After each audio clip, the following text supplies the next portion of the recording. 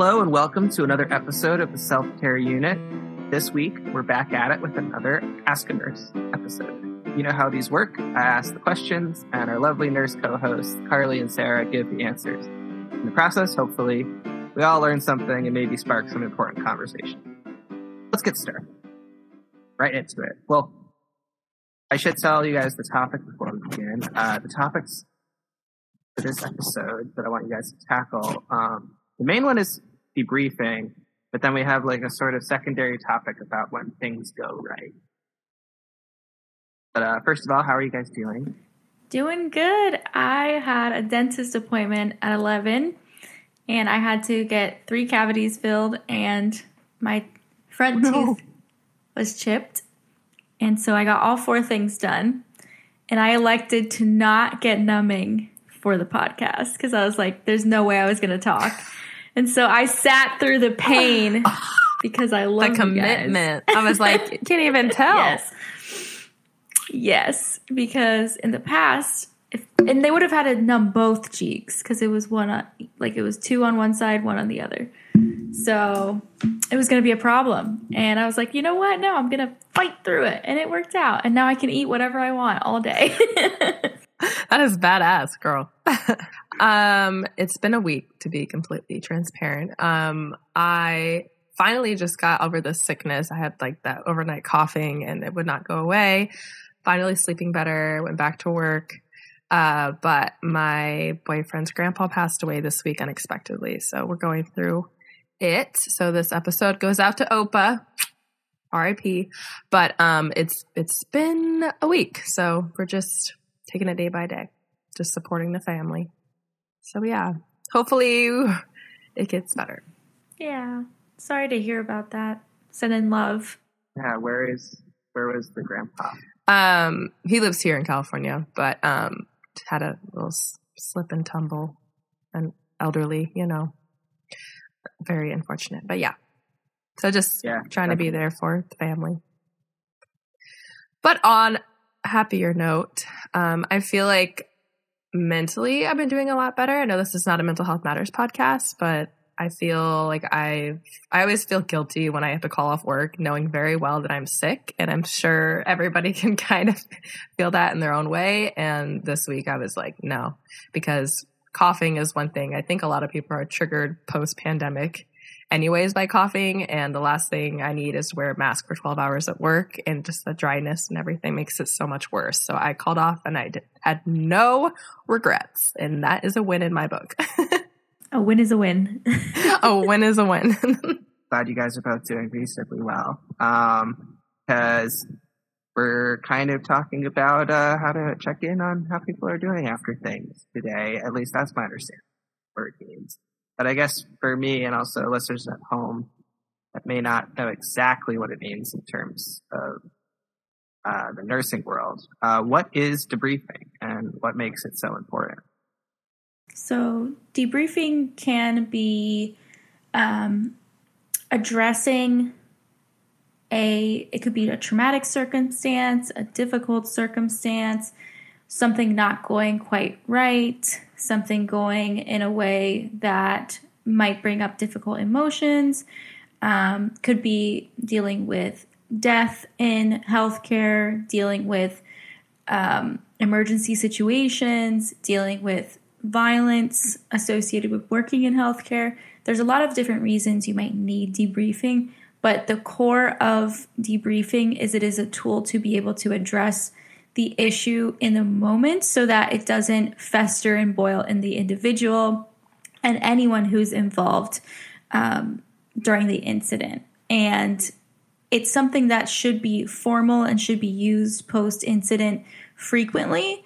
And sadly, because of how our system doesn't prioritize our well-being, it kind of goes to the wayside, and you just have to keep pushing through and tucking the emotions away into like a corner.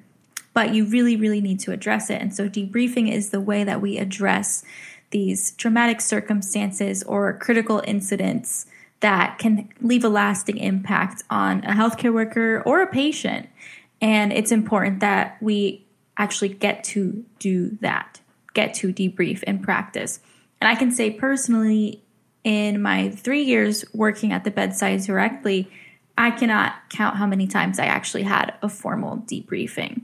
And that's a really sad reality that many, many healthcare workers hearing this podcast most likely share.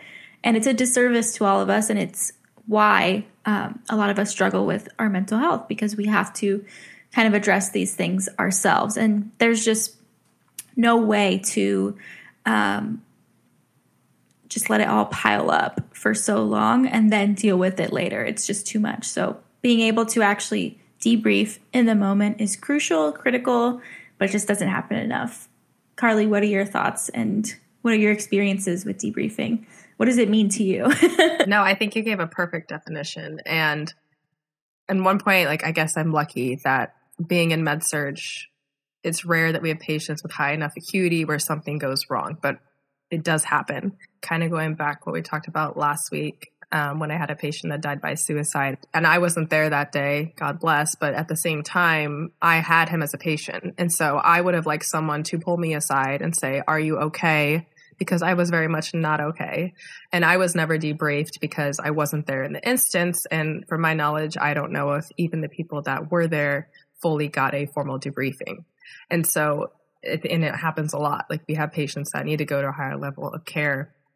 And since it's a fast turnover, like Sarah just said, it's, oh, okay, new bed, new patient, let's go. Let's keep going about your day. And that's all fine and dandy until you get home and you're sitting with the thoughts and feelings and you have nowhere to go with it. And so it's definitely a problem. And I think I'm glad we're discussing it, because I feel I had all these feelings and I can only share them with my coworkers, which is lovely, but it was more like, hey, here's a link for a therapist you can go to, but not, it just didn't feel very formal. So it doesn't address what happened. It doesn't validate how anyone felt. It doesn't talk about how it's a possibility that it could impact you. And that's where that level of shame and guilt comes in that you experienced, Carley, because you're missing something. And that's the component that you're missing. It's that your thoughts surrounding the incident are valid. Yeah, when I was researching this, something that I encountered was there seemed to be like two competing goals. I don't know if they're competing as much as not in the same lane goals, where one was like something went wrong or it wasn't exactly perfect and we debrief, so in the future things will go right. And then the other goal seemed to be, we debrief when something goes wrong so that our workers and the people that this event happened to aren't traumatized. And so I was like, I don't know if I do think those can live together, but I do think that there's probably something should be prioritized more. And I think it's the second. However, the other thing I ran into is like the concept of debriefing came, at least according to some sources I was reading, from the military. And I know that the military takes it like super seriously. And they have the resources to take it super seriously. So I know you both kind of said that you wish, you hope, and you could not count the amount of times you have been debriefed, but when you have been and you thought it went well, when was that, and what made it successful in your eyes? I'm glad you brought up the point about how sometimes it can be used when something goes really right and we want to repeat that, or when things go wrong. And I feel like a lot of people might associate debriefing with when things go wrong and how they have to fix their practice moving forward, how sometimes it could have a negative connotation because when it's called out, it's because someone made a mistake that created a really big problem. And it makes like the individual feel bad when it's possible that it was more of a systemic issue. Sometimes debriefing can be used in that sense to kind of find what went wrong. And a lot of people associate debriefing with that. I feel like sometimes what they experience as debriefing after an incident that made them uncomfortable is they're at huddle and they don't name names, but they say, this mistake happened on this day and it was a an incident and we had to file a report and we have to do all of these things so that doesn't happen again. But it doesn't address the individual that was involved. It doesn't address the team that was involved, where that issue happened, where that mistake happened. And all that does is build shame, because it's just shaming everyone in the room for the mistake that happened, whether it's a fall or a medication error or something slipping through the cracks. That form of debriefing might cause more harm than it causes good. And I have a colleague named Tara Cosmas from Debriefing the Front Lines. They're actually an organization that's nurse-led, similar to Operation Happy Nurse and Don't Clock Out, that focuses on debriefing, formal debriefing for nurses outside of the care setting. So helping them with that unresolved trauma and those unresolved incidents in a one-on-one format. And through their research and through the debriefing sessions that they've done and the data they've collected and studying nurses in particular, who have gone through incidents without debriefing, is that there is what they have called now cumulative caretaking trauma, where a collective of nurses across the country and those that they support through formal debriefing and their debriefing sessions experience this cumulative caretaking trauma that isn't addressed because it's not addressed in the care setting. And so that's when it's being done right. Debriefing the front lines is kind of creating a loophole where you do get that debriefing outside of the care setting that might be failing you. And it's a really, really cool thing, an organization I love and believe in, and I thought I would highlight because they're doing it, right? They're doing what's missing. And sadly, I haven't seen debriefing done right. I want to know if Carley has, though. Well, if they're doing it right. Right. I think that's a great step and a great asset. And I like I just said, I haven't had that many circumstances, thankfully, where I have needed debriefing in the terms of something going wrong. I have had patients that needed to go to a higher level of care.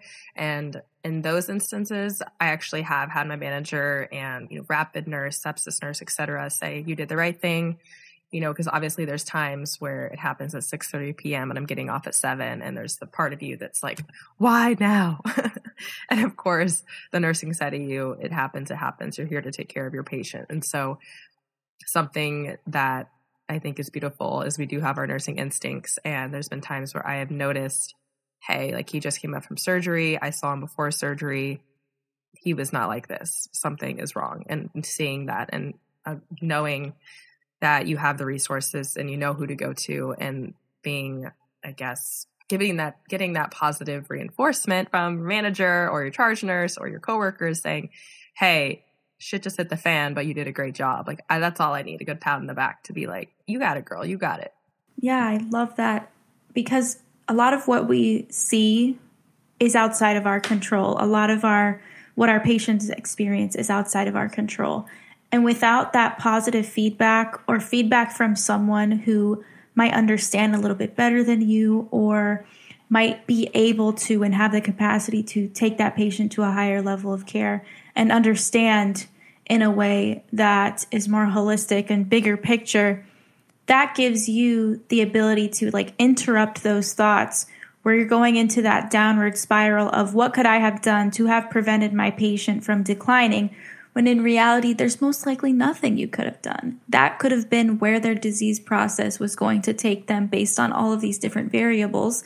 And you just happened to be the nurse taking care of them in that moment that they had that rapid decline and ended up needing higher level of care. And a lot of us, myself included, can be eaten alive by guilt, thinking that there's all these things we could have done to prevent that from happening.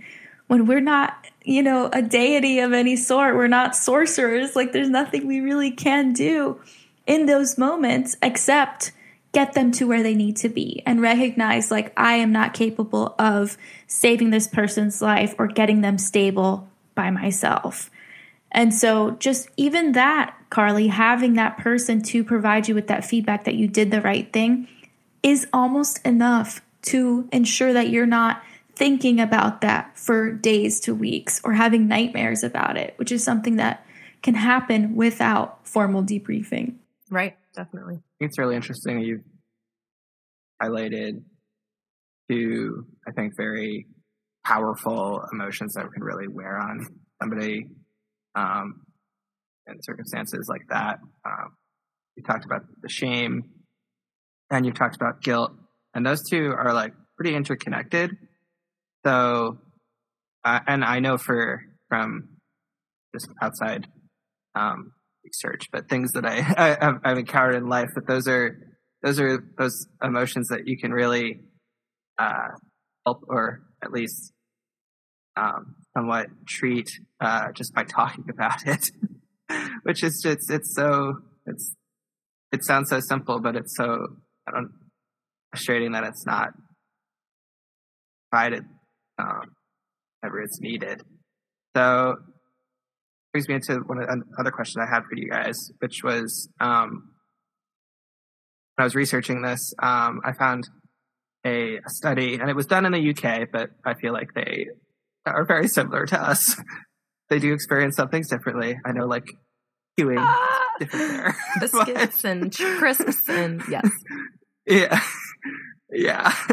But I think generally speaking, their healthcare system, I know that their nurses are always having to advocate for themselves in similar ways.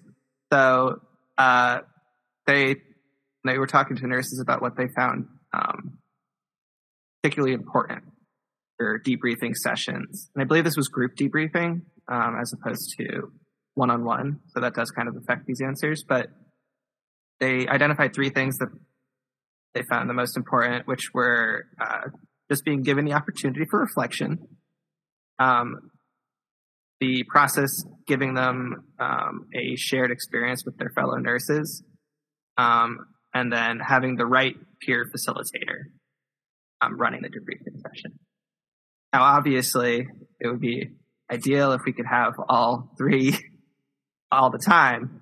But if you had to pick one that you would identify as like the most important to you, what would it be? And why is that? Yeah, I think for me is just being able to like verbalize it, identify it, and having the space to speak, having the ability to name what is like hurting you or gnawing at you after the incident. I think that's so necessary, and I think it's like integral to the act. Yeah, that's what I was going to say. I think the bar is pretty low right now. Yeah. Not to be negative. And all I really want is the space to reflect and someone to understand that what you went through might have been traumatic for you. Let's talk about it. I think we all just want to be heard and feel that, hey, this kind of interrupted my day and I'm feeling some type of way about it. Why is everybody around me moving on like nothing happened? That's when you start to feel that shame and guilt. Why is this hurting me so badly? Everyone else is able to move on, which is what I felt in that situation I always talk about. So I think just having that space and knowing that there's people that will listen to you and you're not alone is just all a lot of us want. Yeah. Yeah. And like when we pointed out like guilt and shame being like the core emotions that you feel when you don't have debriefing, Tara from Debriefing the Front Lines frequently says that guilt and shame are the root for burnout. Like that is what causes burnout and moral injury or moral distress, is those festering feelings of guilt and shame. So if we don't debrief, if we don't address those emotions in the moment, that's what it can lead to. And I don't want to diminish though the value in being able to share that experience with your peers.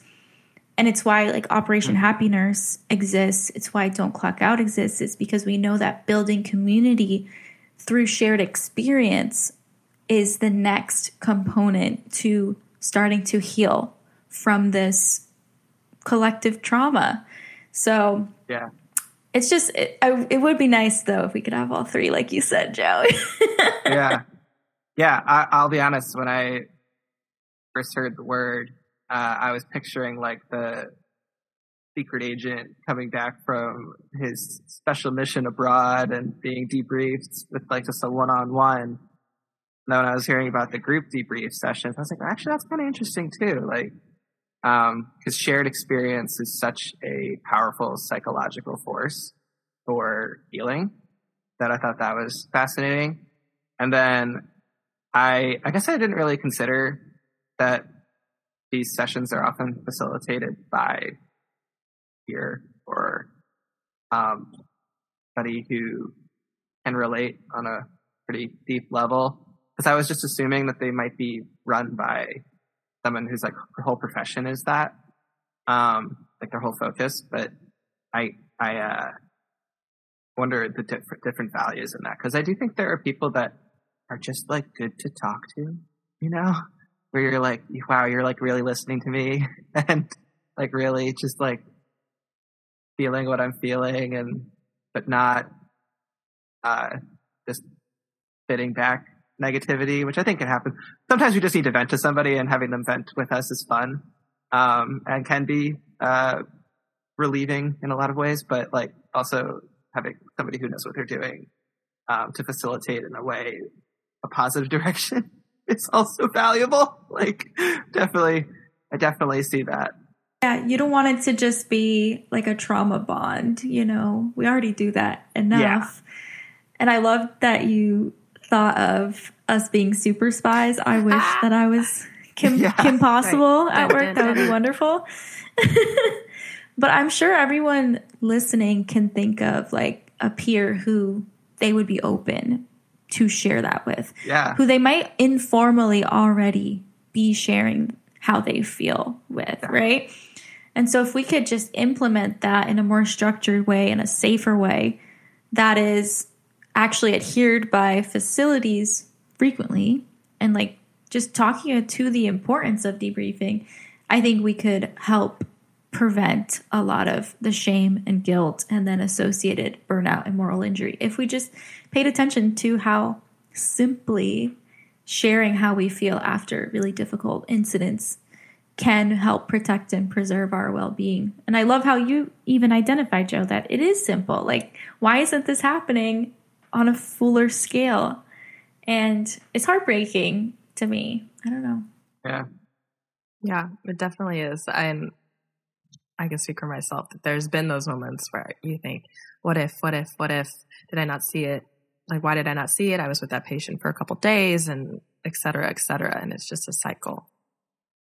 And a lot of times you don't have everybody there during that moment. And so like during the actual event that happened. And so you only have a certain amount of people you can talk to, and everyone grieves and has their own things going on. So it's difficult. And I think it would be very beneficial to just stop, go to a room, have somebody facilitate something, or even just go to the huddle and have your own friend, peers, coworkers, and just be able to talk about what happened, because it's like everything's just go, and it's hard. Yeah. I think I have my own theories for why people to just give the space to talk. Like, not a sociologist, but I feel like there is, and we already mentioned the UK, but there's that whole definitely English and American and I think other cultures where it's just like, I'm going to never talk about how I'm feeling. There's a John Mulaney joke that's like, all my emotions in here, and then one day I'll die. And like, it's just like not a healthy way to approach life. But like in my own family, that's how, for like most of my bringing, we definitely probably lean that direction more than anything else. And like, I think in the last decade, there's been like so much growth not in that direction. A lot of it led by my older sister, because she's very stubborn and just pushed us to not hold things in. So I give her a lot of credit. But I do think that I think it's a societal level problem of just, and I mean, nurses talk about this all the time. They're like, you gotta be tough. You gotta never acknowledge when you're struggling. And I do think that's particularly present in the nursing profession, but I also think so ever present everywhere. Yeah, definitely ingrained in so many facets of our culture. And I'm the cycle breaker in my family, like being Dominican and from, a different country and having this culture that really does not allow for speaking to our emotions and identifying why we feel the way that we feel. A lot of codependencies, so many issues that we have to disrupt. And just me going to therapy, me being so outspoken about mental health is disrupting like generational curses and also making it more likely that my cousins and my brother and my family decides to pay attention to how they're feeling and start talking about how they feel. And it's a beautiful thing, but it's also like daunting and scary at the same time. But I think you're right, Joe. There's so many barriers to just talking about the things that we feel in response to our environment, in response to our work, in response to our family, our friends. And in nursing, it's such a human-centered career and space. And we see some of the best and worst of people where they're in some of the most difficult moments and some of the most beautiful moments of people's lives. And the fact that we don't talk about how that impacts us as human beings as frequently as we should is such a disservice, I feel like, to not only ourselves, but our patients as well. Because I feel like we could make them feel more human too in their experiences and in their emotions. Because we know it's not easy to be a patient. No. It's not easy to be a patient, especially under the current system. Oh. And a lot of the times we're projecting how we feel on each other. And it just becomes more and more just harmful and destructive when it could be something so much better. Yeah. No, it's true. I just had an admission the other day and I asked the normal admission questions, do you have history of anxiety, depression, SI, etc. And you're like, oh my gosh, you're the first person to ever ask me that at a hospital. I was like, wait, what? And turns out they have history of anxiety and depression. And then the second thing I ask is, what medications do you take for that? Because it's something that we need to talk about. And a lot of times you don't realize these people have been in the hospital for a week and haven't been on their very important mental health medications that they haven't been on. And then they're like, oh, why is this patient all quote unquote crazy? And it's like, okay, let's not use that terminology, but let's go down to why they're acting this way. Oh, no crap, they didn't start their meds. It's just it's very frustrating. And I do think on a positive side, we're in a place where I feel comfortable now talking about that with patients and they feel comfortable talking to me about it. And I'm just happy that, like you said, I think there's a lot of people in our generation that are breaking that down and hopefully making people more comfortable in general to talk about mental health. So that makes me happy. That's why we're here. Yes, and that's why we're here. On this podcast. I'm on you mentioned cousins, Sarah. I'm on the higher age side of my whole range of cousins. And I have some younger cousins. I guess they're actually pretty old now because they're going to college soon. So I'm like, They're always babies to us. I know. I know. I can't imagine a few of them as anything but 8. Anyway, one of my cousins, he's kind of a stereotypical dude. Just he plays golf, all this stuff. Kind of like a dude's dude. But he's the way he talks about how he's feeling and how he approaches his friends and controversies. I'm just like, oh my God, I would have had such a healthier experience in high school if I was like this. I was just You're awesome. Wow. Yeah. Things have changed. Yeah. No. Both my sisters are like, what the hell? This happened so quick. I know. My little sister is the first one to start going to therapy, and she actually made me want to go to therapy. And I think that's beautiful. It's like, I love you. Good for you, girl. Break that stigma. All right. Well, I have one final question for you guys. This is kind of on that first definition of debriefing, but it can also be applied to this second, which is, I think being supportive when things go right is something Sarah identified as something that debriefing can also be very useful for. So when things have gone right,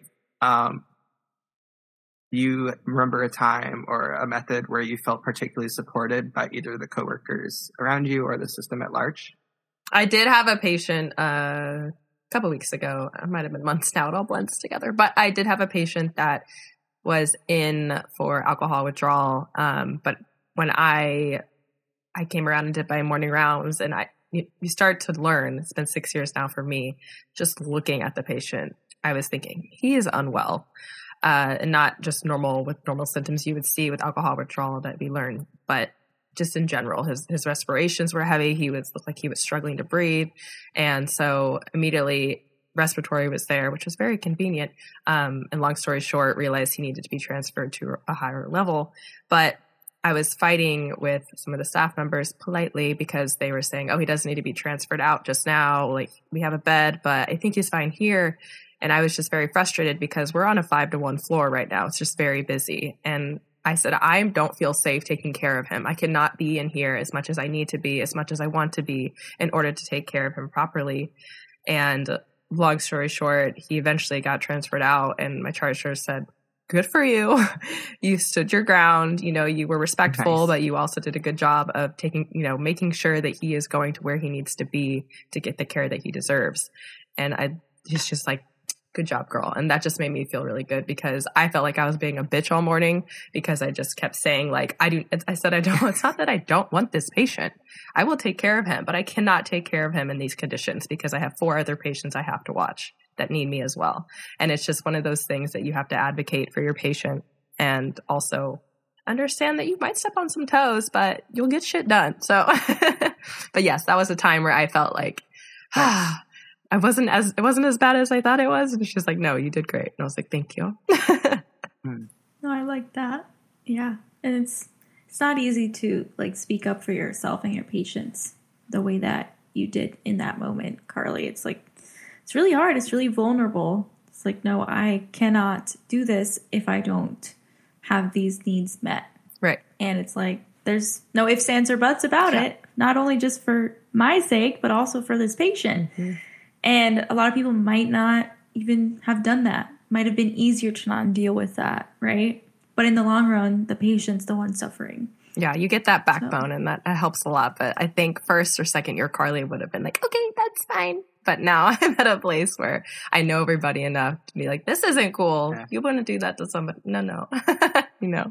I think somebody just identifying how you use those soft skills is really helpful for having things continue to go that way. Because as you said, you were worried about coming off as a jerk. Yeah, that word. And yeah, that it. Oh God, there's so many like that where something's being done wrong or something needs to change, but you have to be the one to say something. So having somebody either around you or higher up or something just giving you hey, that was correct, do that again in the future. Yeah, that's really that's great. The positive debriefing. I just need that feedback to know. The bare minimum. Exactly. The bar is on the ground. Yeah. Bar is underground. Satan is limboing the bar. Anyways. Oh, I love that. Yeah.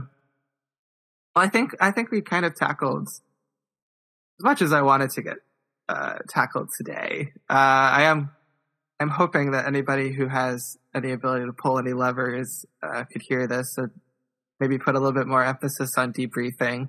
I'm kind of a little dismayed to hear your experiences. 'Cause I was reading so many esoteric, high-minded research articles about debriefing that were like, this happens all the time. This is something that occurs daily. And nope. So I in hope a perfect world, yes. I hope and I believe that we can reach the point where it does happen. Because, I mean, not to keep bringing up the military, but clearly they know that it's worthwhile for people who have been traumatized. So hopefully I can keep getting into society at large. Because, when we support people, they do better in all aspects. But thank you again. guys, for being here with me today. And if you ever need somebody to help you debrief, I'm always here. Oh, thank you. So is Don't Clock Out and Operation Happy Nurse. We're always here for you guys if you need us. So yes, and you have support. Just speak up for yourselves. Speak up for your colleagues. You deserve it. Thank you. But so long for now. Thank you, everyone.